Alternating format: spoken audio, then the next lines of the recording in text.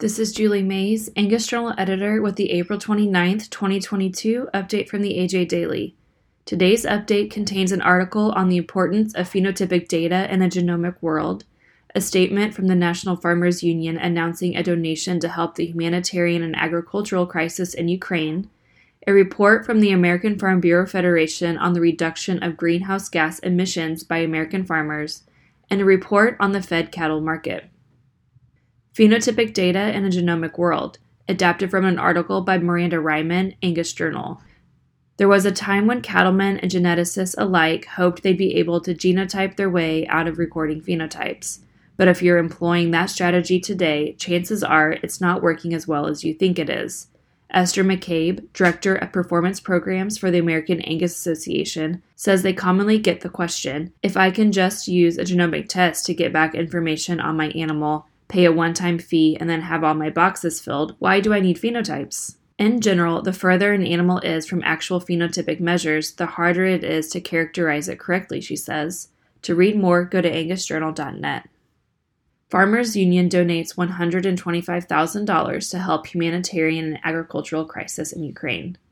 Adapted from a release by Lindsay Metzger, National Farmers Union. National Farmers Union and Farmers Union Enterprises, owned by the state farmers union organizations in Wisconsin, Minnesota, North Dakota, South Dakota, and Montana, are donating $125,000 to help with the humanitarian and agricultural crisis in Ukraine. The contribution was directed through the World Food Program USA, the nonprofit arm of the United Nations affiliated World Food Program. The World Food Program has been on the front lines of the world's worst hunger crisis, fighting hunger and famine since 1962. The organization is currently on the ground in Ukraine providing critical food assistance to those affected by the war. NFU President Bob LaRue says the war in Ukraine is devastating hundreds of thousands of families, driving them from their homes and into hunger. For more information, go to nfu.org. America's farmers are reducing greenhouse gas emissions, adapted from a release by the American Farm Bureau Federation. Agriculture's greenhouse gas emissions fell more than 4% from 2019 to 2020, according to the U.S. Environmental Protection Agency.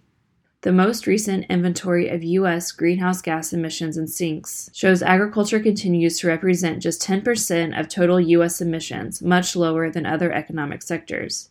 American Farm Bureau Federation economists analyzed the data from the Environmental Protection Agency and the latest market intel. In 2020, overall emissions from agriculture fell at least 4.3%, or 28.8 million metric tons compared to 2019. Emissions from agricultural soil management, like fertilizer application and tillage practices, were reduced by 8.4%. AFBF President Zippy Duvall says, the most recent numbers show America's farmers and ranchers are dedicated to feeding America's families while remaining committed to improvements in sustainability. To read more, visit fb.org. CAB Insider, Fed Cattle Market Chasing Grade. Adapted from a release by Paul Dykstra, Certified Angus Beef, LLC. In the past couple of weeks, the spread between fed cattle prices and the North has advanced to generate a sizable advantage over the South. Last week, cattle in Nebraska traded in a wide range from $141 to $147 per hundredweight. The bulk of the trade took place at $143 and higher, with the weekly average calculated at $145 per hundredweight. Kansas and Texas markets were consolidated around $140 per hundredweight average, with the top end of reported sales at $141 per hundredweight. The $5 per hundredweight average price spread from north to south is indicative of a lack of quality grade achievement in the north. Currently, the northern cattle are green as far as fat content is concerned, falling short of the marbling and quality grade benchmarks that packers need to fulfill customer demand. To read the full report, go to cabcattle.com and select CAB Insider under the News tab. The AJ Daily is compiled by Paige Nelson, field editor for the Angus Journal. For more Angus news, visit angusjournal.net.